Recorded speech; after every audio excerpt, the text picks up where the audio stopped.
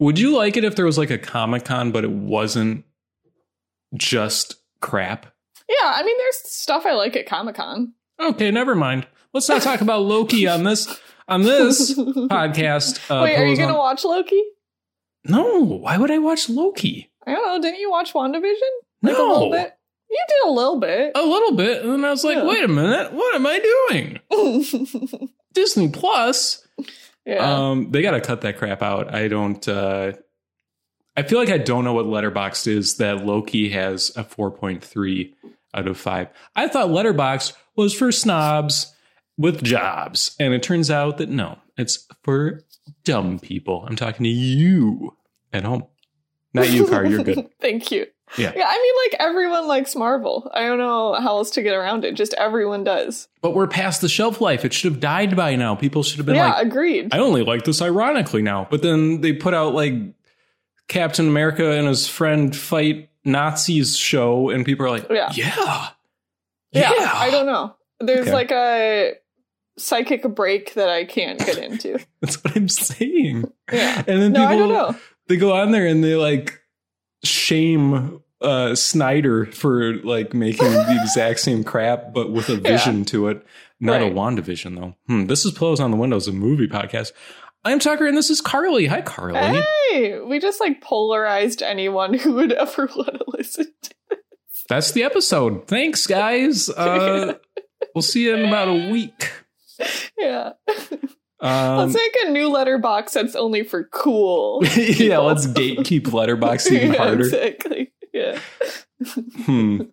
Tell me your 4 top movies and we'll see. Yep. And if they aren't Criterion Collection movies, then I'm sorry. You will have to go. Did you see what's coming to Criterion in September? No, I didn't. Love and Basketball. Oh, really? Oh, that's cool. Yeah. Is there like a specific collection it's going with, or is it just being added? Yeah, they're doing like all the Pillows on the Windows assigned readings as a box set, which is pretty cool. I was wondering when that was finally going to happen. Yes, and the t-shirts are in the merch store on redbubble.com. So redbull.com. Yeah. Brought to you by Mountain Dew coconut water. Car, What's up? what if they took coconut water and they made it into a Mountain Dew energy drink? Does that sound appealing? I'm going to be so sick to my stomach later tonight. I can feel it coming already. That's awesome. Okay. The Yeah. energy's kicking in though. Every time we jump in here, I'm always worried I forgot to watch one of the movies we were supposed to watch. I know, me too. But I think we're okay. I think we're okay. Do you want to talk about Howl's Moving Castle? Sure. Okay. I mean, I don't know. So, like, okay. I like, even as a youngster, knew that this was less favorable to a lot of people, I guess. And only in comparison to Spirited Away, because those were like the 2 Miyazaki movies I knew growing up. But I remember liking it, and I still liked it. Okay. So I don't know. I think like mainly because I like all the characters, or they're like fun characters, I guess. Okay. Yeah. This feels like it could be in Spirited Away. It just feels like the same vibe to me. Yes. Exactly. Speaking of gatekeeping Letterboxd, this is not we to people at all, it turns out, Car, because every Ghibli movie is beloved by everyone, no matter what, and it gets 5 stars and a heart. Yeah. We really, ratings don't mean anything, and we have to accept that as a people. Then why do you keep rating things? Because mine mean something to me. Okay. I need to know what my 3.5 star film collection was looking like these days. Yeah. I need to contextualize this against Ed Wood or else. Or this television show I watched. Right, exactly. Okay. Yeah. Loki. Yeah, I liked this more this time, I think, than I usually do. Okay. Because in my brain, I was like, I don't like Howl's Moving Castle. But then I watched it and I was like, this is fine. That's whatever. It feels like a way closer to any other movie to me than maybe any Ghibli movie we've watched. Do you know what I mean by that? Like, it doesn't have that same, like, far away sort of feel. This just feels like a Disney movie or something that's a little bit weird. Okay, yeah. I like this far away. Can you I don't know. Like they always feel like somber, I guess is another word for it. But that's not always. No, it's pretty much almost always true, right? Like they always have like a sad, thoughtful thing going They're on. They're always Ryan Gosling. They're like anime Ryan Gosling forever. Exactly. Okay. But this one just feels so straightforward to me. But it has some of that like magic to it, you know? Literally. It's weird, but I don't think it's like difficult to connect with in any way. Well, I think it's difficult to connect with just because it, you know, drops off at the halfway point and never picks back up, where it's just like, movie's nonsense now and goodbye. Yeah. Like, why are you still watching this? The good part is over. Yeah. The war is happening. War is bad. Does something happen to these people that they need to tell people that war is bad, but not back it up in any way or like have anything interesting to say, but like they need to keep saying it? Like, what happened, Car?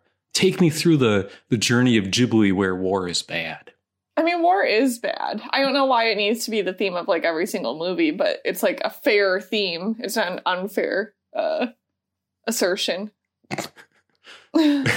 Assertion, Ronan. I like the theme that is more prominent in this movie about like aging, sort of, or I feel like that's doing it a disservice to call it a theme because it's not really. It's something that happens. I don't know if that's a theme. Is that how we are defining themes now? Is something that happens? I think if you broaden it to like beauty, it's a theme of the movie for sure. And I agree. I really like that. I like how it like explores it with sort of like every character in a cool way, I think. Yeah. Especially Billy Crystal as the fun fire demon. Yeah. Calcifer. Yeah. The only part I really like of this movie is him. I also really like the witch in the same way that I like the witch in Spirited Away. Like just big face, I think is big really face fun is good, and scary. Yeah. But she's way less competent than the Spirited Away lady is. Absolutely. Doesn't have that. But that's kind of the point with this one, right? Where like the Spirited Away one is like a fair challenge to our main character, and this one is like just essentially plot block or something. You know what I mean? Right. There's not a lot of complexity there, I guess. She's a Ghibli antagonist, which means she doesn't really do anything, and then they're friends at the end. Yeah. Cool. Yeah, there is a lot of Spirited Away. Even, like, okay, so the large face of the witch, like, the entire design is so similar. And, like, the way that she's sort of evil, but not, like, entirely evil. And then, like, also characters changing form. Right. Especially, like, in a way that makes them less threatening. So, like, her changing into, like, the just sort of, like, old, real version of herself in the same way that, like, the baby turns into the mouse or whatever, you know what I mean? Halfway through the movie, and then the movie's not as good anymore. Got it. Cool. Yeah. The thing I want to talk about, Car, that we didn't mention with Spirited Away is that we're now in the digital age of Ghibli. I don't like it. I liked it a lot more in Spirited Away than I like it in this. I think the castle looks bad when it moves and when it's on screen because it looks like GIFs like stretching across the screen. Like it's a complex thing that they're portraying on screen, but I want to believe in my heart that they could have drawn it by hand if they wanted to, or they wouldn't have made it this way because it would have been hard to draw. But now they have computers and they can just cheat and make it look bad. And it's supposed to be impressive. And I was like, this is not impressive, Ghibli. This is kind of bad looking. Yeah, I would completely agree. I think like in Spirited Away, it feels very purposeful to me. Like the moments where they're utilizing that, it makes sense. And I think it catches the eye, and it's supposed to catch the eye and make it feel sort of like otherworldly, where this one is just like trying out a new effect and it doesn't seem related at all to what they're capturing. They got a new Photoshop filter and they're like, check this out. Yep. Cool. Yeah. She's old now. Oh no, wait. Oh no. Sorry, something might have happened with the recording. Oh god, oh god, oh god. This is why we have backups. Well, I mean in the device, because it got quiet. I can't tell if it's good now. Here's some other things I don't like about Howl's Moving Castle. God. Okay. The music. Have they even seen a guitar? Why is everyone speaking English in this Japanese movie? Kind of weird. Yeah. I can't tell if we're good. Kari, when we're good, give me a signal. Otherwise, I'm going to keep talking about Howl's Moving Castle. Well, okay, so like I think I might have accidentally pressed the off on the microphone at some point in the last like 10 minutes, but I pressed it back on. Okay. Would that automatically hit? Like it was still recording, but I guess just. But I could still hear you, Car. I know, but I talked to you through my headphones and the Don't stop, never give up. Keep your head high and reach the top. Never gonna see what you have got. Bring it all back. Our Patreon subscribers are gonna hate us. What are they paying for? I don't know. Anyways, I like the blobby dudes at the beginning and the hats. They're pretty cool. Yeah. Okay, well, that's Howl's Moving Castle. Car, do you have any other thoughts? Not really. I thought it was like good. It's just exactly in the good territory to me. What's up next? Oh, Lord, if I know. Oh, Jesus, Lord Christ. I don't know. Ghibli movies. Mary Joseph. Order. I need to just pin this to my... David and Goliath. Tales from Earthsea. Oh, God. Yeah. Okay, Gar, do you want to talk about First Man or Ed Wood? I don't know. Let's talk Ed Wood. Okay. I thought this was like spectacular. Same dude. Yeah. Okay. What about First Man? So, like, I knew that a Tim Burton movie named Ed Wood existed. Right. I wrote it off as being in his bad zone. No, there is no bad zone. That's what we're learning, Car. No, there is a bad zone. No. There's 100% a bad zone. Oh, Corpse Bride. Yeah, exactly. There's a bad zone. Okay. And didn't know anything about it and was, like, immediately pleasantly surprised. Like, just about everything about this movie is kind of wonderful, I think, and so pure of heart. Yeah, totally. Well, I have some trouble with Johnny Depp doing his like wide-eyed character that he does that is kind of like proto Willy Wonka-ish. I was just, like, I think if he hadn't done Willy Wonka, I wouldn't have a problem with it, but every time he does like the mouth open smile, that's exactly Willy Wonka. He's like, okay. Yeah. Yeah, that's tough to deal with. I don't know. That's just like a Johnny Depp thing. I don't think Tim Burton's telling him to do that necessarily, but I don't know his process. Maybe that's in the notes. Yeah, and like honestly, I really don't think it would bug me if I didn't have a reference point, but unfortunately we do. Right. So right. And the worst reference point of all. But I don't hate that movie though. There's some stuff I like about it, but different Tim Burton movie we're talking about. That's true. Ed Wood is do you call this a biopic if it's only dealing with a short time in this man's life? Yeah, I think so. Okay. It's a biopic of Ed Wood, who had quite an interesting life, I would say. It seems like. He directed Plan 9 from Outer Space, which I watched prior to Ed Wood. And I recommend you do the same, Car. So we watched part of this together with Mom. This Ed Wood or Plan 9? Plan 9. What? Yes, like, I don't know, a decade ago or something. Yikes. Like, in the context of you found out it was like storied as one of the worst movies ever made, or in like a fun way sort of deal. And we watched part of it. I don't remember how, but I remember like the graveyard scene and stuff. Huh. I don't remember that at all. That's funny. I assumed that you were seeking out this movie from that experience, I guess. Not true. Okay. Fake news. This is slander. I was just on a Tim Burton tip lately, and yeah, that's fair. I think a lot of people consider this his best work. It's like Mank before Mank Car, this movie. in a way. Totally. Yeah. So many Mank parallels here. Yes.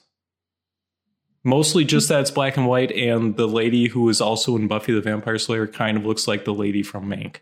Yes, Amanda Seyfried, whatever. Yes. And, like, a friend who has a drug problem who's so lovable and, like, things go wrong there. Sure, like, sure. Yeah. Orson Welles is in it. Sure. Yep. And just, like, I think has a different perspective on that time in Hollywood, but, like, the same. I think they both, like, portray really fun and unique things to that time of making movies. Yes. Yeah. I think I almost prefer Ed Wood just because it has such this spark to it, where Mank is kind of just less fun, I think, a little more serious. I think Mank has a playfulness to it, but Ed Wood is kind of telling you a tale in a way that I really like. Well, Mank is, like, so explicitly about how, like, corporatized and politicized studio movie making was, and the entire conceit of this movie is, like, how to make movies outside of the studio system, essentially. Word. And he does. Which is makes really cool. Terrible films. And that's really cool. But he likes them so much. I thought, I forget his name, but whoever was playing Bella did an amazing job, I thought. Yeah, I completely agree. And that whole story is so interesting that I would be really curious to see how much of this movie is just Tim Burton telling you a tale and how much of this is real. Because I have a feeling it's about 50-50 or so.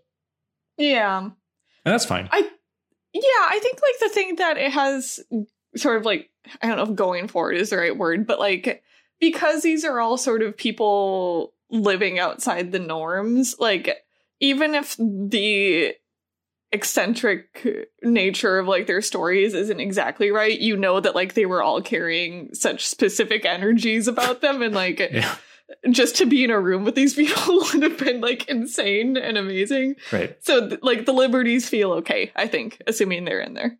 Right. And you're also dealing with this being tied to Plan 9, which is itself crazy and insane. So that it's taking some of that energy back feels really appropriate to me. Yeah, I completely agree. This is a really cool movie. It is. And there's, like, it gave me some, like, Big Fish moments too, totally. Where it's, well, like, both, like, very explicitly, like, when they go to the wrestling match and, like, they see the big guy who they're going to use, like, that's very Big Fishy. Yeah. And it feels like he's essentially just copying this movie when he's making Big Fish in that respect. But also, like, there's just, like, a couple extremely, extremely sweet moments. Like, when he's on his first date with Patricia Arquette, that entire sequence is so lovely and emotional and nice. Is that in the haunted ride? Yeah, that's awesome. Yes. Yeah. It's very sweet when Sarah Jessica Parker throws a frying pan at Johnny Depp's face and smacks him in the head. That was pretty sweet. That transition to that happening and then the ice pack is held up to his head like a second later is really good. Perfect. Yeah. That's how you know art is happening in front of you when stuff like that happens. Like, yes, filmmaking. Yeah. Thank you. Yeah. I love it. I love how many ways people have portrayed California in movies, like Southern California. And this is like that same thing, but it's like yet another slightly different view of that era and that area. And that's awesome. I love it. Yeah. Yeah, I completely agree. Thanks, the Neon Demon. Yes, Car? I don't know. There's just something so specific to how they crafted the character around this person where, like, it could so easily be annoying that this person has, like, unrelenting optimism in the course of making, like, objectively bad things. Right. But they thread the needle perfectly. Like, right. I'm always on his side. I'm so happy that, like, he's happy and, like, I want everything to work out for him. And that just feels like quite a feat. Because it could be really, really annoying, I think. Absolutely. That's why I really love the scene where Sarah Jessica Parker is, like, having her breakdown where she's like, you people are wasting your lives making worthless garbage. And I agree completely with her, but you also feel bad for Ed Wood in that moment. So it's like this perfect moment because it's like the movie is talking to you directly and being like, we're with you. Yeah. I like it. Yeah, she's like the audience surrogate, kind of, in that way. I love it. Yeah. Man, Tim Burton, come back, dude. I know you have he's got to make something that's not... That's not that one where Johnny Depp is a vampire in the 70s and then he like wakes up. You know what I'm talking about? What is it? Don't worry about it. Okay. When we do our Tim Burton series, we'll get there. This almost made me choose Edward Scissorhands as the pick for this week, but I chose against it. See, I think I've seen like half of Edward Scissorhands, and I just did not vibe with it at all. But I was like 13 when I watched it, so I don't know. I similarly was like 13 when I watched it, and I was like, holy cow, this is the best. Okay. I'm sure I would like it now if I went back. Yeah, it's pretty darn fun. And the cast is really fun. Speaking of fun things, First Man. Yeah. Yeah. Not so fun. No, not fun at all, really. No. Yeah. Kind of a bummer all the way through. Yep. For the most part. But not from a filmmaking perspective. No. Okay. Yeah. Put that on the back of the Blu-ray case. But not from a filmmaking perspective. First Man car, Ryan Gosling and the La La Land director. Yeah. Oh my gosh. I would call him the Whiplash director personally, but... Nope. Well, Car, what did you think of First Man? I thought it was very, very good. Like, I guess, like, my perspective going in was... I feel like this was one of the... Or the year maybe that I started getting, like, really, really, really into the Oscar stuff. Like, following it so closely. And, like, there was so much, like, not backlash. That's way too strong of a word. But, like, so much, like, ugh, we're tired of this stuff around this movie. Mm-hmm. Why? What's wrong with First Man? Well, I think it's, like, the biopic of a emotionally reserved dude. Space. Got it. I don't know. Like there was I don't know. And like La La Land was so fresh too. I think that was like just do we need another movie from this guy already and blah blah blah. Basically like everyone sort of it felt like discounted it. Yeah. I just don't quite understand how. Like I think like objectively from a crafts perspective, like everything visually and sound and the direction in this movie is just like impeccable. And then I also get along well with like the emotional plot behind it as well. I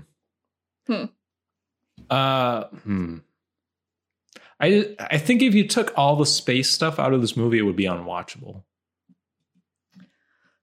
How do you mean? I just found, like, I'm with you. I think all the space stuff is just excellent. It's just like we're flexing our ability to make really good space stuff on film. But I never felt that way at all about people talking in a house. Oh, really? I was like... it just like they're just like such archetypes and they just do their thing, and it's like the plot, like the arc you would expect, like the arc of a spaceship. I guess spaceships don't really have an arc because they kind of do. Regardless, I was not impressed. No, I want to hear more about how the spaceships are, because it kind of goes up and eventually it comes back down. Yeah, but it's the journey. That's the real focus of this movie. First Man, starring Ryan Gosling.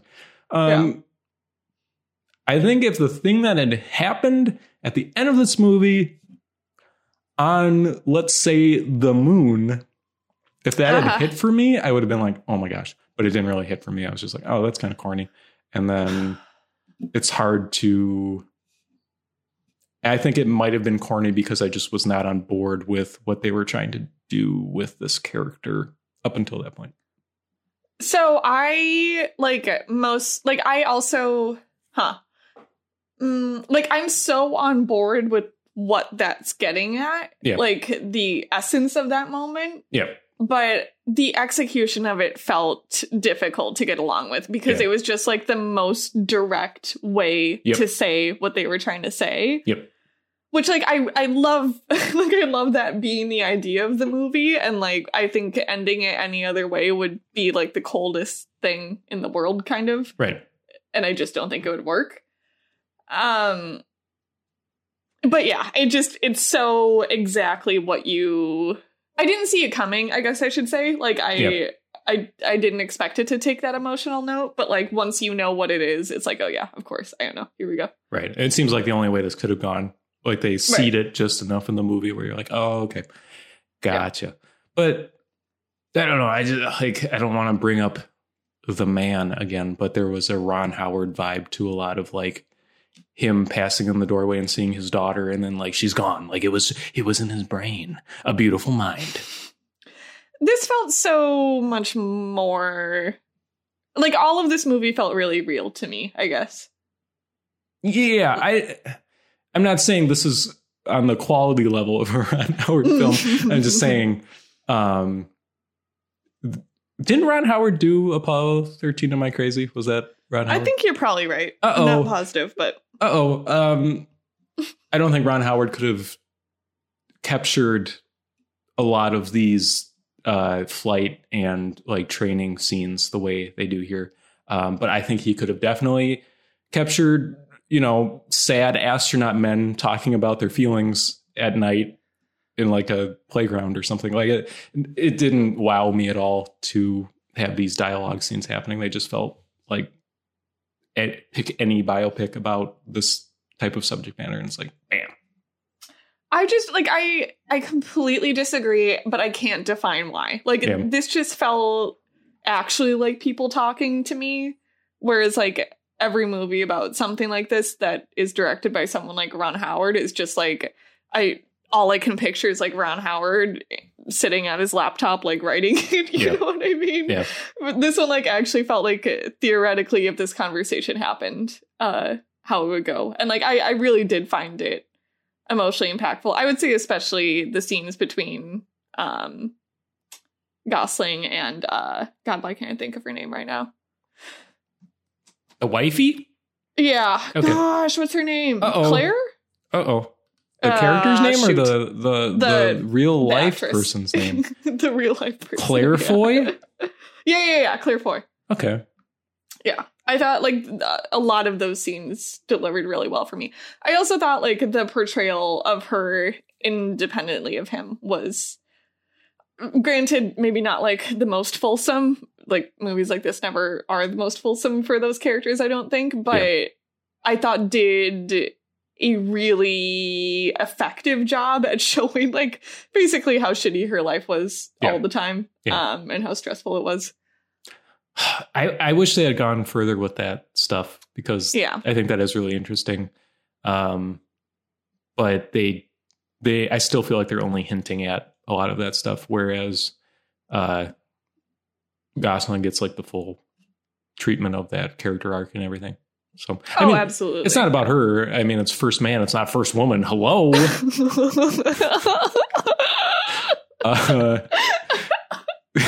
Oh my God. Anyway, the moon scene is good. The moon scene was hyped up to me a lot, and I felt like it was fine. Like, what do you do with that? You either do 2001 or you do Apollo 13, and I just feel like they did Apollo 13 again. But fine. Much better, I would say. Much better, but it's also 20 years, 25 years later. Like, I would expect it to be better. I don't know. I think, like, so that had also been hyped up to me, and it was like, yeah, this looks good. I'm sure, like, this also really feels like a theater movie to me. It would have been cool to see this big and loud. But the thing that I feel like worked extremely well, that, like, I hadn't really heard about, that was maybe, like, the most effective part of the movie, is just, like, how terrifying all of the flight scenes feel. Like, instantly, I forget what the first scene is of him flying. Oh, it's him, like, in a... I don't understand what he's doing, but, like, it's him flying solo, right? Yep. immediately it felt like, oh, no one should do this. Like, we shouldn't be doing this. This is such a bad idea. It's true. It's true. They, which, like, is kind of the point of the movie in a lot of ways, or like maybe the tension of the movie. But it was like so different than most movies about space, where it's like it seems like as easy as driving an automatic car, essentially. Yep. Whereas this is like everything is constantly maybe about to explode and break. Right. I love how many shots there are of just like bolts, where it's like, if one of these don't work right, things are going to go really bad. And I could not handle the fire in the capsule. Yeah, it was terrifying. I did some reading on that incident, and that was not good reading. I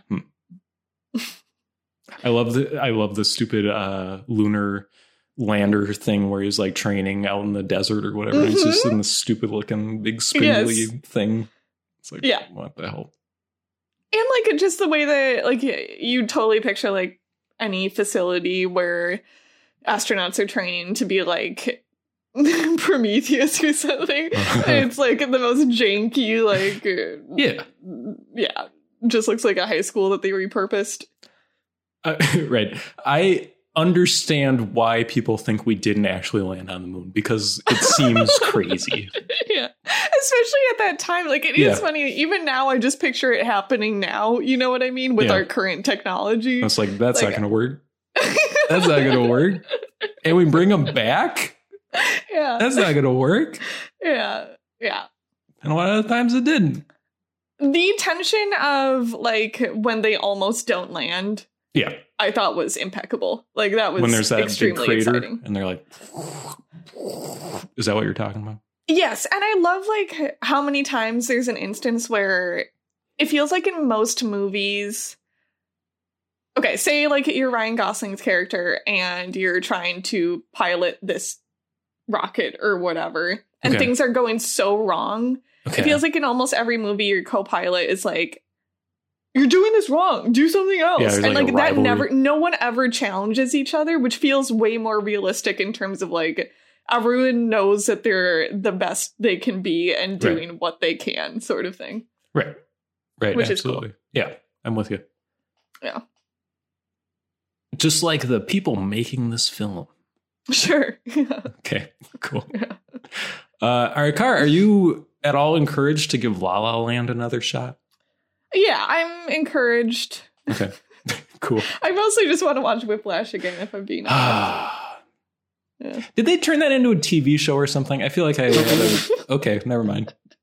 That sound means no, I guess. I thought for some reason they had like turned Whiplash into like a limited event series or something. I'm trying to think what you would be if there's like something out there that's like similar in conceit. Oh, High School Musical 2. I'm sorry. I strike that from the record. Kara, where would you like to go from here? Do you want to start with one that you did? Certainly. Okay. Certainly. I have 3 of them. I'll start with Mad Max. Oh, you did the original one, right? Yeah. Okay. It was fine. Yeah. I don't know. I guess the main takeaway from it is just that it's so weird because it's not at all like, what's the... Fury Road. Fury Road is like a comic book. It's like insane sci-fi apocalypse. Mad Max, the original, is like people in cop cars chasing down other guys while people are like grocery shopping and stuff. Like it's not the apocalypse. It's like 2 years from now headed towards an apocalypse or something. Like society is still a factor here. So it's just like dudes in leather, like being bad to women. And then our pal Mel Gibson has to put a stop to it. And introducing Mel Gibson. Was it like thrilling? No, I wouldn't say it's a very good movie. I think the first 10 minutes is awesome because it's just practical effects, car chase, cars blowing up, cars crashing into each other. And it looks like it was shot for about $10, but that's what makes it good because it's just like cars crashing into each other, you know? Like they wanted an excuse to take these really awesome old cars and just like smash them into each other in the desert. And then they did. And it was awesome. Yeah. And then there's a movie afterwards. It's like, no, don't do that. Stop. But I hear no one wants it. I hear 2 is much better. So I would like to watch 2 at some point. But I feel like what's the Tina Turner one? Beyond Thunderdome. Yeah, I feel like that's the one that I want you to see and then tell me about. Okay, I'll get there someday. Okay. My understanding is that Beyond Thunderdome is basically like the Return of the Jedi of Mad Max, where it went all like stupid and kiddie and like there's Ewoks or something now. It's just really? Like, yeah, it's just like this is no longer cool. This is just like stupid. Huh. But people I've like heard it. of it more in the way of like it just lost all edge. No. Like it lost all restraint, I guess is maybe the right way. That can go bad though, Car. Yeah, absolutely. Let me point you to the Matrix trilogy. Haven't seen. Okay. Yeah, that's all I wanted to say about Mad Max. It was just like a random, like I was bored on a Saturday afternoon or whatever. And I'm like, I'll watch Mad Max. Okay. Is it available on services? Yeah, I watched it somewhere. I don't remember where. But yes, it is. It's out there. I think it's on Netflix. Oh, okay. Yeah. That's nice. What about you, Car? Well, I watched A Quiet Place 2. Oh, boy. Oh, boy. Did you watch it in a theater? I did. That sounds so bad. That sounds awful. That sounds like let's crank up the bad parts of watching a movie in a theater, the movie. I also saw the first one in a theater, and honestly, both times went really well. I was nervous at this one because people were quite squirrely, I would say, during the previews, but everyone was very respectful. God, that's the worst feeling in the world when people are like talking through the previews and like, well, this isn't the movie, so I guess it's fine, but it's not a good portent of what's about to happen. Yeah. No, it was like an extremely fun time. It was maybe the first time back at the movie theater where it felt like I was going, it really just felt like a summer blockbuster in a really fun way. And I liked it a lot. Like, I like Emily Blunt so much and Cillian Murphy so much. Is he the alien? Huh? Is he the alien? Is he the alien? That'd be cool. Somebody yawns and he's like, oh. Like, it was just, there were a lot of fun moments and it like functioned super well as a thriller, I thought. I was trying to think if this is true or not. It really does feel like for this type of movie, like a thriller or sci-fi type thing that's highly praised, maybe the most plot holes out of like anything ever. Like every time I thought about it just a little bit too much, I was like, oh, none of this makes sense at all. Like that's you awesome. Discover in the first movie that so the aliens obviously can hear a lot. Like that's how they track everyone down. The aliens can hear a lot. And it's like, so the way that they start to figure out how to defeat the aliens is just to play a loud noise. And it's like, what, the government didn't figure that one out? Like, what government, dude? It's every man for himself. It's just a lot. And like, there's a lot in this movie that doesn't make sense. Just practically, like, even if we took the aliens out of it, there's like just some fundamental, like, I don't know, health and science stuff that doesn't make sense. Health stuff, yeah. Leave John alone, okay? He's trying his hardest to make dumb movie hearing loud noise. Okay? I like the beginning sequence is by far the best part, and I feel like that's what people have been talking about, which is like a flashback, which John is in. I'll give him the credit. He's great in it. You'll give him the credit for being in his own movie? I'm giving him credit for me liking something he's in. Okay. Great. But yeah, the beginning part is really, really fun. It's a flashback to the like before time, I guess, and is super suspenseful and cool. Yeah, and then it's like there were several times, aside from the plot holes, like the other problem with the movie is just like the tropes that it follows are so noticeable. Yeah. And like, I don't know if that's a me problem or a movie problem, but it was just like every time a character was in danger, I was like, oh, they're going to get saved. You know what I mean? It's just like, I don't know. Carly's seen more than 3 movies. She thinks she knows how movies work. It just like, they're not going to kill one of the kids. So it was like, okay, every time a kid is in danger, it's like, yeah, they're going to be fine. someone's going to show up and it's going to be okay. Did you say that out loud in the movie? Yeah. They're not going to kill a kid, dude. But all of that aside, truly did have a very fun time. I wish there was more Emily Blunt in it, maybe is the other complaint, because she's so good. Because she gets killed in the first 5 minutes. Got it. Isn't it kind of a bad thing if you're... if the thing that people like about your movie is a flashback to the first movie's time, like, aren't they trying to... It's before the first movie's time. Okay, but I'm just saying they're, like, moving the series forward, but the part that people like has nothing to do with any of that stuff, and it's back to something else. Do you know what I'm saying? Where it's like people don't care about the actual plot you're telling, you know? Yeah, that's probably true. And like, I honestly don't know that I love the way that they're setting up the inevitable sequel. Like, they spend a lot of time with the kids in this movie, and I just don't think they're nearly as interesting as Emily Blunt is. So, sure. I don't know. If the next movie is just about the kids, I'm really not super interested. But it's just by nature, the first part is so exciting because it's like these aliens, and it's, I think, a cool conceit too, where like sometimes you're watching a sci-fi movie and it's like, oh, there's an invasion and you don't know what's going on and the characters don't know what's going on. Yeah. The tension works really well in this one because you know, like, oh, these aliens can't see, but they can hear super well. So like people don't know to be quiet. And still, you're like, because this is right when the aliens land is the flashback. Oh, the flashback. I gotcha. Okay. Yeah. So like you're in on it in a way that makes everything really, really exciting. Okay. Is it just people getting slaughtered? I assume it's just people getting slaughtered. For the most part, yeah. Yeah, okay. Yeah. Okay. And like cool action setups and stuff that I think are really well made. And is this as aesthetically similar to a Walking Dead episode as it seems like it is to me? Some of it is in a way that does suck. Okay. Cool. Yeah. Okay. Like the first movie was honestly really different than that, where like it took place in this farmhouse that felt so lived in and like not dusty something in a way, and like golden in a way that Walking Dead does. There's like Walking Dead everywhere. To me is either golden or gray. Yep. And that movie just like looked like a home. Yep. This one is very gray, I think. Cool. And golden.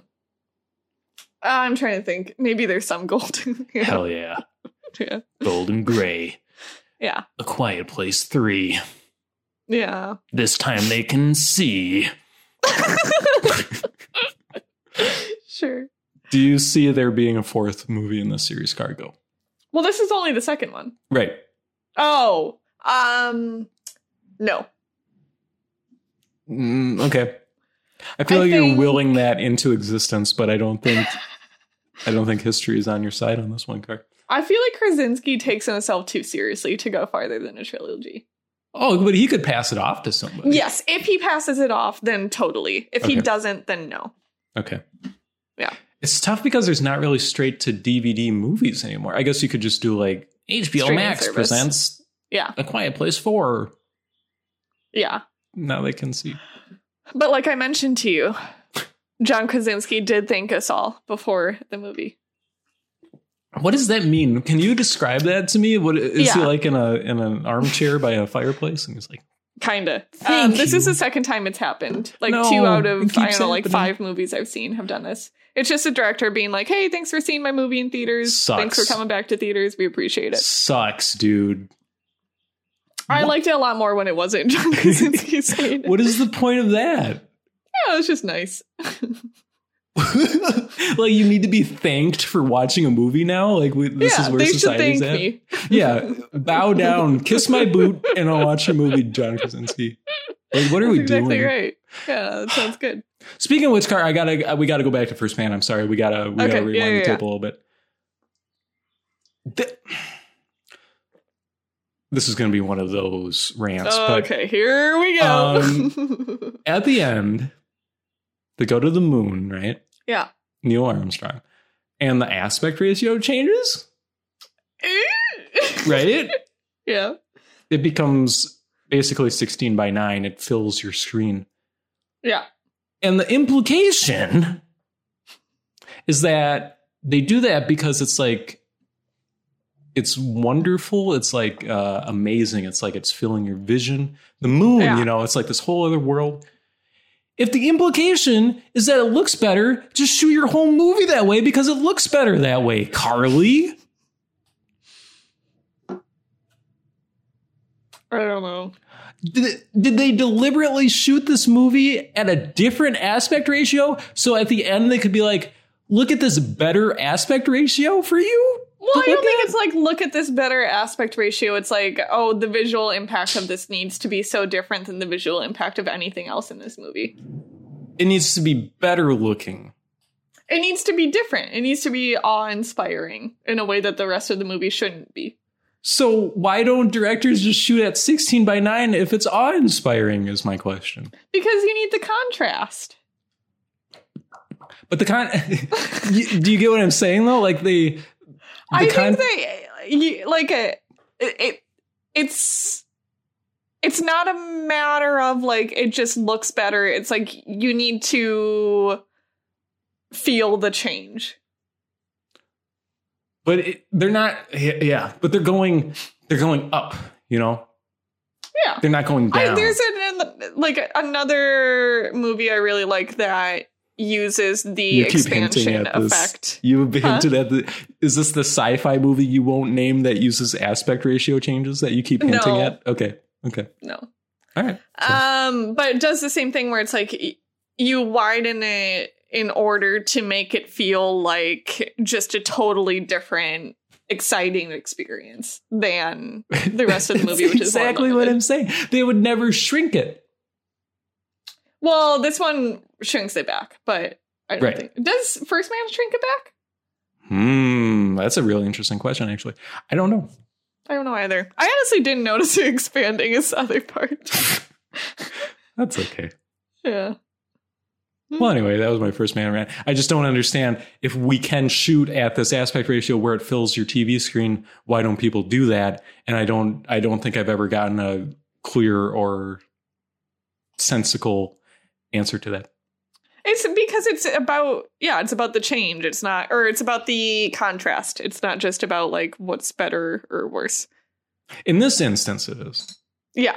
I'm just saying if you're shooting a movie that isn't about sniffing your own farts where you change aspect ratios because it's experiential, just shoot it the way they shoot the end of this movie and it'll look better. And I don't understand why people don't do that. No, because like the end of this movie is expansive. And like if you were making like a Bourne Identity sequel or like a rom-com, you don't necessarily want it to feel like I don't know, like visually overwhelming or something. Okay, I don't know what path we're going down here. I can't focus on Confessions of a Shopaholic because the screen is full of images. I mean, that's kind of like, I think there are instances where they limit it so that they are so controlling your eye on whatever they're shooting. That's fair. Yeah. But it's every movie is shot that way. I don't know. Like very, if at all, have I seen a movie fill my entire screen? Like it almost never happens. I feel like unless it's like a Netflix. Like, is that just the implication? Is it just like, this is cheap. This is crap. This is what, hacks do when they make Netflix honestly movies? Have no idea. That's a really good question. I don't know. Sean B, pick up the phone, please, Sean, dude. let us know. Please. Sean B, never shoot a movie in 4:3, dude. Don't do that to me, brother. Anyway, I watched The Conjuring 3. Oh, yeah. Okay. I don't have anything to say. Do you have any questions? It's got Patrick Wilson in it, and he's hot. What about Vera? I find her less attractive than Patrick Wilson. I'm not afraid to say it.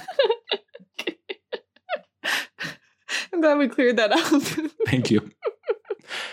Probably the least scary horror movie I've ever seen. I don't know. There's nothing going on there. It feels kind of fun, though, from what I've seen. I had an all right time with it, but yeah. It's just like garbage filmmaking. Like, it's just fun garbage. But it's not like fun maybe it is fun in an ironic way now, or like a cheesy kind of like I feel like people take The Conjuring seriously, which freaks me out, which people should not do, but they do. And at this point, I feel like we've moved past that a little bit and people can accept that this is just like garbage, fun horror movies or not, but I can and did. But this one, like, I would argue that like The Conjuring 1 is garbage, but not, well, maybe not even garbage. It's just like fine and not fun. It's not fun. No, it's so long and it's just like tedious and I don't know. And it totally is just Amityville horror ripoff. But this one is more fun. This one is more fun, I would say. Okay, that's good. It's not as long, which helps, I think. Yeah. But it's also not very fun. So if you're in for a kind of stale saltine cracker, The Conjuring, the devil made me do it. I wanted it to be like a law. Procedural? Yes, sort of I wanted it to be in a court. It's not that. It's The Conjuring again. They fight ghosties for no reason. And then like dumb stuff happens. So yeah. There's not even a big hoofed man in a workshop. Well, what plays during that in Insidious? That was you hyping that scene up was one of my favorite movie experiences of all time. To the Insidious laboratory.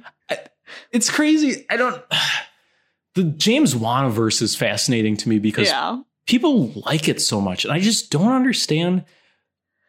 I can kind of understand with The Conjuring because it has this hook to it where you've got these like paranormal investigators type thing. That's an all right hook for a movie. What is Insidious? It's just Poltergeist again, is it not? Am I going crazy? Is. Okay. Yeah. Who cares? We must say that it is extremely exciting that Patrick Wilson will be directing one of those. Insidious 5? Yeah. Yeah, that's great. We must say that that's exciting. I think it's exciting that James Wan made 2 almost identical horror series and they both star Patrick Wilson and they're both essentially the same, but he plays different characters in each one, which means that James Wan's an idiot because he never left the door open for a crossover. Or did he? Oh my God, is Insidious 5 when Patrick Wilson meets Patrick Wilson? Yes. And it's directed by Patrick Wilson. With music by Patrick Wilson. And then Rose Byrne and Vera Farmiga get to be sad together or something. Oh my God. Is Christopher Maloney involved somehow? Can we get him on the phone? I hope so. Is he the demon? Get him on the horn. No, I'm busy. Yeah. I'm in Call of Duty. If he was the demon in like a really bad, like poorly made costume. Yep, oh where you can God. just tell it's Christopher Maloney the entire time. Right. But he's like 8 feet tall because they CG his feet. Or he's just wearing tall shoes like Robert De Niro and what's it called? You know. Yep. Old dudes. Yep, old dudes. Meet the Fockers. Car, what else have you been vibing on? So I watched... Okay, well, I'll hit the Bo Burnham special real fast. Okay. I thought it was good. Okay. Like, cool. Thanks. Yeah. Like, it was cool, I guess, just to see someone's vision so fully realized. Like, I liked knowing that every single aspect of this was just, like, him making exactly what he wanted to make in, like, a very, very unique mind and setting. Sure. And there were, like, I think probably my favorite part of it is just all the visuals I thought were incredible, and you're just set up for it to look so interesting, just like by the fact that he's a tall man and he's in a small house and everything just like starts to look really, really strange because of it. And then there are like a couple songs that I thought were really, really fun. And overall, I just really enjoyed it. That's about all I have to say about that one. Do you have any questions? No, I don't have a question. I do want to pop your balloon some. I don't know. I watched some of the songs on YouTube and I'm just flabbergasted. Just, I don't understand at all the appeal, I guess. I'm just left wanting. I don't want to say like the entire I'm not trying to like negate the opinion, but I do think you have to watch it all as one thing. Cause like I could tell, like I noticed during the movie that like if I just watched a clip of this, I would be like, I don't know, like whatever. Like there's the media aspect of it, which is like, okay, he has these songs and they're like saying something about the internet and like the time of the pandemic. Yeah. And then there's the entire metatextual element of like how this is being made and like it just being one man alone for a long time, which is way, way more interesting than I think like any of the pieces alone. I just don't want to live that. Like, we did that already. Like, we've all been there. It is. Like, it's way more effective at, like, reviving all of those feelings than I thought it would be. Which I think is, like, to its credit, because I think in almost any scenario, the idea of, like, a comedian trying to relate in some way would just be, like, the worst thing ever. But I think it is effective here. That's fair. Yeah. I just don't like his persona. I guess I don't get it. Yeah, I think that's fair. Like, this is the first special of his that I've watched. Like, I love 8th Grade, so I guess I like him as a director a lot. But this is the first, like, experience I've had of him as a comedian. Sure. No. I just think I spent too much time on YouTube and I'm desensitized to this stuff. And I'm like, I don't want to watch a YouTube movie. Yeah, I think that's fair. Oh. Okay. What was the other thing, Car? You said you had Bo Burnham and then... Coherence, dude. Wow. I am so overjoyed. So, like, I heard this movie mentioned in a podcast, and they gave, like, the very quick, like, it was just, like, mentioned offhand. And the moment I heard about it, I was like, I need to watch this tonight. Watch so list. I did. And this was, like, just the most fun ever. This movie feels like it was made for me and for me to just like inject directly into my veins forever and ever and ever. I love it so, so, so much. And like the general gist of it is, these friends are all getting together for dinner at like a dinner party, and a meteor is passing over the house, and things just start to get really, really funky.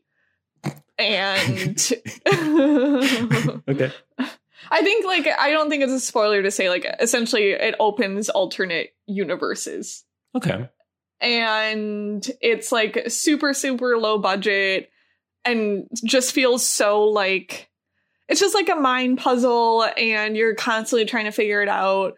And I think the acting and the way that it looks are both amazing. And it's one of those two that like the more you learn about how it was made, the more fun it is. Like it was all shot in like 5 days and there were no scripts. Each day, each cast member would get a paragraph telling them the events that had to happen.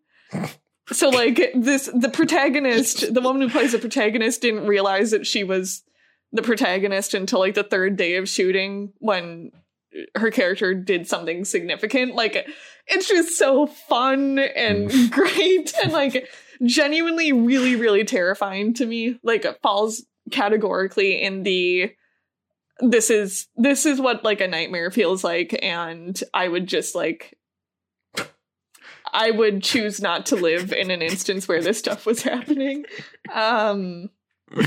Yeah, I don't know. It's just, it truly is the best. I love it so much. This sounds like if they took Primer and then they applied your exact sensibilities to it and aesthetic taste. And they're like, yes, here you go. We made Primer, but it's specifically only for Carly. And here it is. There is like a very apt Letterboxd review that was like, this is Primer for dummies who like fun stuff. It's like, yeah, that's exactly. I'm a dummy who likes fun stuff. I think you might like this movie. Like, it's like, It can't possibly hold up nearly as much as Primer. Like, theoretically, right, Primer is like, you can map everything out and like it all makes sense. And like, whatever. I don't think you could hold this movie to that same standard. Even like, they tried to discuss some of the science going on here and it's like, even I can tell that maybe like it's not quite there. I don't like Primer because you can go on Reddit and see the timeline mapped out. I like Primer because there's like 4 moments where you're like, oh, dude. Yeah. So if this and is this that. has those. Yeah, okay. Yeah. Like this is like moment. Yeah. Yeah, Okay. It's like a movie full of those moments sort of thing. Nice. Yeah, I just can't say enough good stuff about it. Like, this is the perfect movie experience to me. Like, Wow. I can't wait for more times where I can just, like, make some popcorn, watch this with friends or something, and, like, have a beer, and that'll be, like, the perfect night. Cara, it's happening right now. Yeah. Whoa. Yeah, super, super, super fun. Okay. Yeah. Coherence. Mm-hmm. And I never heard of it before. Yeah. Like, the amount of times I've tried to look up, like, fun, scary movies, like, variations on that, and never has this come about. Oh, you'd love The Conjuring 2. Exactly. Huh. Yeah. Okay. Yeah, I plan on watching that soon because you make it sound pretty good, Car. Yay! Yay! I got one more. Mm-hmm. I've started down the Star Trek road, Car. Wait, have you ever done that before? No. Okay. I don't know. I don't know what to talk about, but I love Star Trek. Star Trek is awesome. The end. Okay. Like, what's the entry point? Okay. It's interesting you say that, Car, because we were talking in the in the Discord chat about clean entry points. I don't understand that concept. Just start at the beginning, right? And just watch the thing or not? I guess so the question is, like, is there a clear beginning? Like, are you messing around in prequel territory? Nope. Like, nope. Not chronological order, release order. That's the only way to go. Okay, I think that's fair. Yeah, so I'm just starting with the 1966 TV series. Oh, okay. It's fantastic. It's like really good. It's like I wasn't, I'm always wary of starting with a television show because I know how big of a time investment TV is and it scares me off. But I just found like it was like immediately interesting and engaging. It's basically, at least in this form, it's basically the Twilight Zone, but in space with a set cast. Okay. That's fun. Yeah, because every episode something interesting happens and then they have to like deal with it. But it's like campy, sci-fi, low budget television at the same time from the 60s. So it's like, yes. How much does each episode relate to the other episodes? Like, are there through lines, I guess, is a better way to put it? I don't know if it was on purpose or not because it was heavily serialized, I know, but very little follow through on the episode so far. I actually watched episode 0, which is a pilot that never aired, that they actually repurpose as a 2-part episode as a flashback. If that makes sense, because it doesn't feature William Shatner as Captain Kirk, it's some other guy. Okay. But then in the actual show, that other guy shows up and he's in a box and he can only talk by beeping. And they're like, what happened? And then the episode's like using that pilot footage as like flashback to what happened to his crew. That's kind of cool. Yeah. And I just like, I love the chemistry between all these, like everyone looks like they're 40 years older than I think they're supposed to be. But they're all just like, it's so like austere because it's supposed to be like the Navy and space basically. So everybody is very respectful to each other and like they're respectful to women in a way that feels like not of its era at all. And it's just a lot of like, here's a problem. And then they have like a fairly intelligent television conversation about the problem. And then they punch the alien to death or whatever happens. But I like it a lot. Yeah, that kind of sounds wonderful. Yeah. And it's just like, it's perfect. Like I need to get up and do something, but I can just kind of let this roll. And when I come back, I'll know what's going on. Nothing's too crazy. Yeah. So that's good. That seems very comforting. And I'm excited to like, because like the show ended in 68, but then there was like a decade and a half where all they did was like movies. So I'm excited to hit those. And then you get The Next Generation in the late 80s, which is like, I feel like sort of a cultural touchstone that a lot of people have that I've always been curious about, but I wanted to see the original before I get there. So I'm in it for the long haul, I think. I think the last season of the original show is supposed to be terrible, though, so I don't know if I'm actually going to watch that. But how many seasons are there of the original? Just 3. Just 3. Okay. Yeah. And I don't know. It's just it's fun. It's like a good show on its own, but then it also has that factor of just being like this fun 60s television show where like the doors slide open stupidly and like they shoot laser beams at each other. And William Shatner's like always, they do so many shots of like close up on actor's face with like weird lighting. Like it's really dramatic and they're just looking concerned while someone else is talking.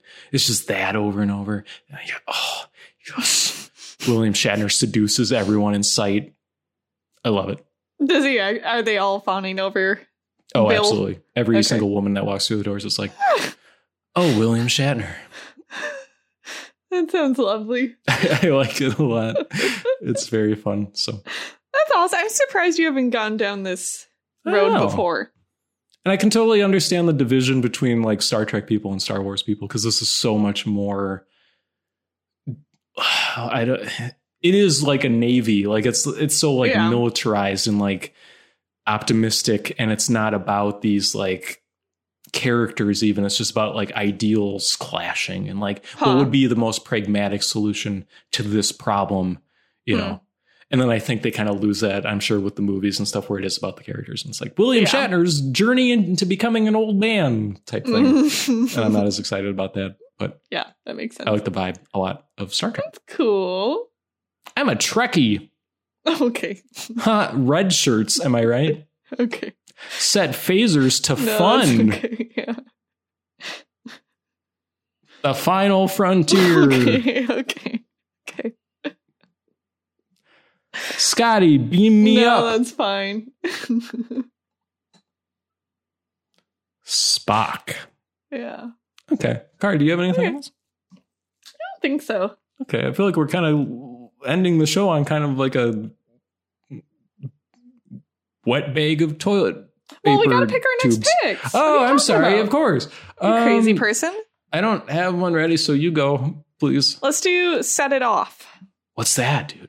It is a 90s heist film starring, amongst others, Queen Latifah, Jada Pinkett Smith, Vivica A. Fox, etc. Very good. Yeah, I'm excited. Let's go with the Buffy the Vampire Slayer movie. Interesting. I honestly did not know there was a movie. It was a movie before it was a TV show. Whoa! Okay. So it does not feature what's her face as Buffy. It's a different actress and stuff. It's and like it's not weird... the bad dude making it. What does that mean? Oh, it's Fran Rubel Kutsui. Joss Whedon is the bad guy, right? Yeah. Why is he bad? You didn't hear about all that? Uh-oh. Yeah, he's bad. Okay, we'll just leave it at that, huh? Okay, yeah. He wrote this, but not directed, it looks like. Okay. He's written a lot of bad movies. I can't wait. Okay, yeah. Okay, that sounds fun. Ant-Man. Okay, well, Car, I mean, we've talked about movies, but there's so much else to talk about. Mm-hmm. Go on.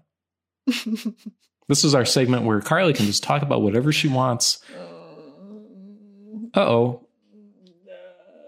Okay, it's been really hot lately. Yeah. Okay. I actually cooled down a little bit here. Yeah, I don't know, Kai. That's not really a great conversation. It's not taken. No. I'm hungry.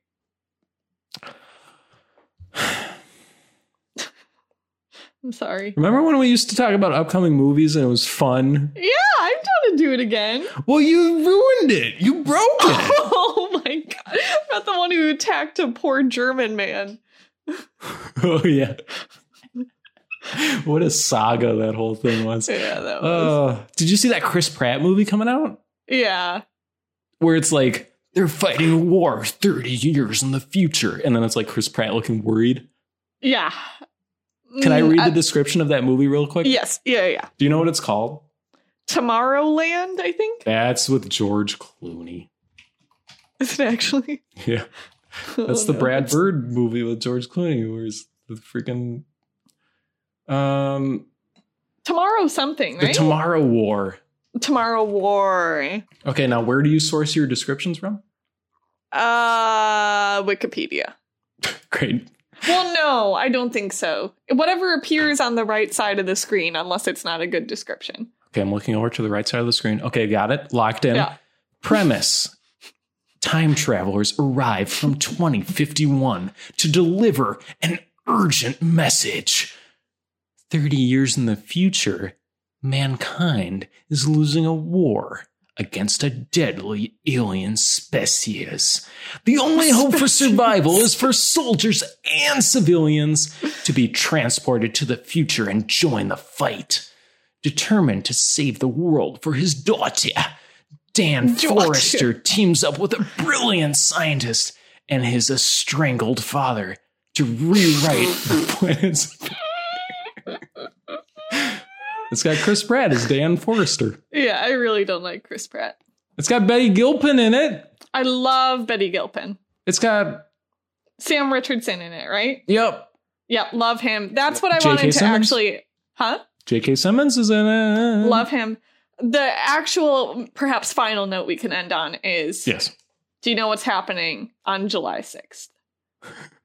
What a question. Is this a threat? Should I be worried? Should I be battening down the hatches, Car? What's going on? What? I think you should leave. Season 2 is coming.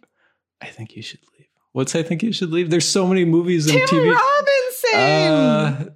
I think I really don't know. There's so many movies that have that. The sketch show that I love. Oh! With the door opening and such. It's coming back? Yeah.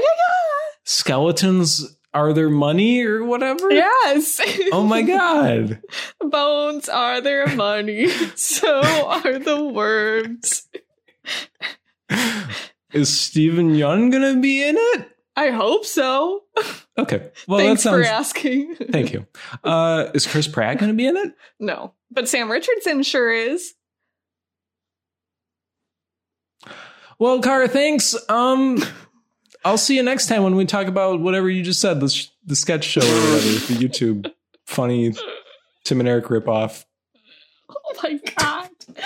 Television show. Drive over there and give you a piece of my mind. Yeah, whatever. You and what army? An army from 30 years prior consisting of soldiers and civilians in order to fight the aliens? And strangled. Strangled father? Yeah. Mike Mitchell is Cowan? Yeah. Okay, bye, Car. Okay, bye.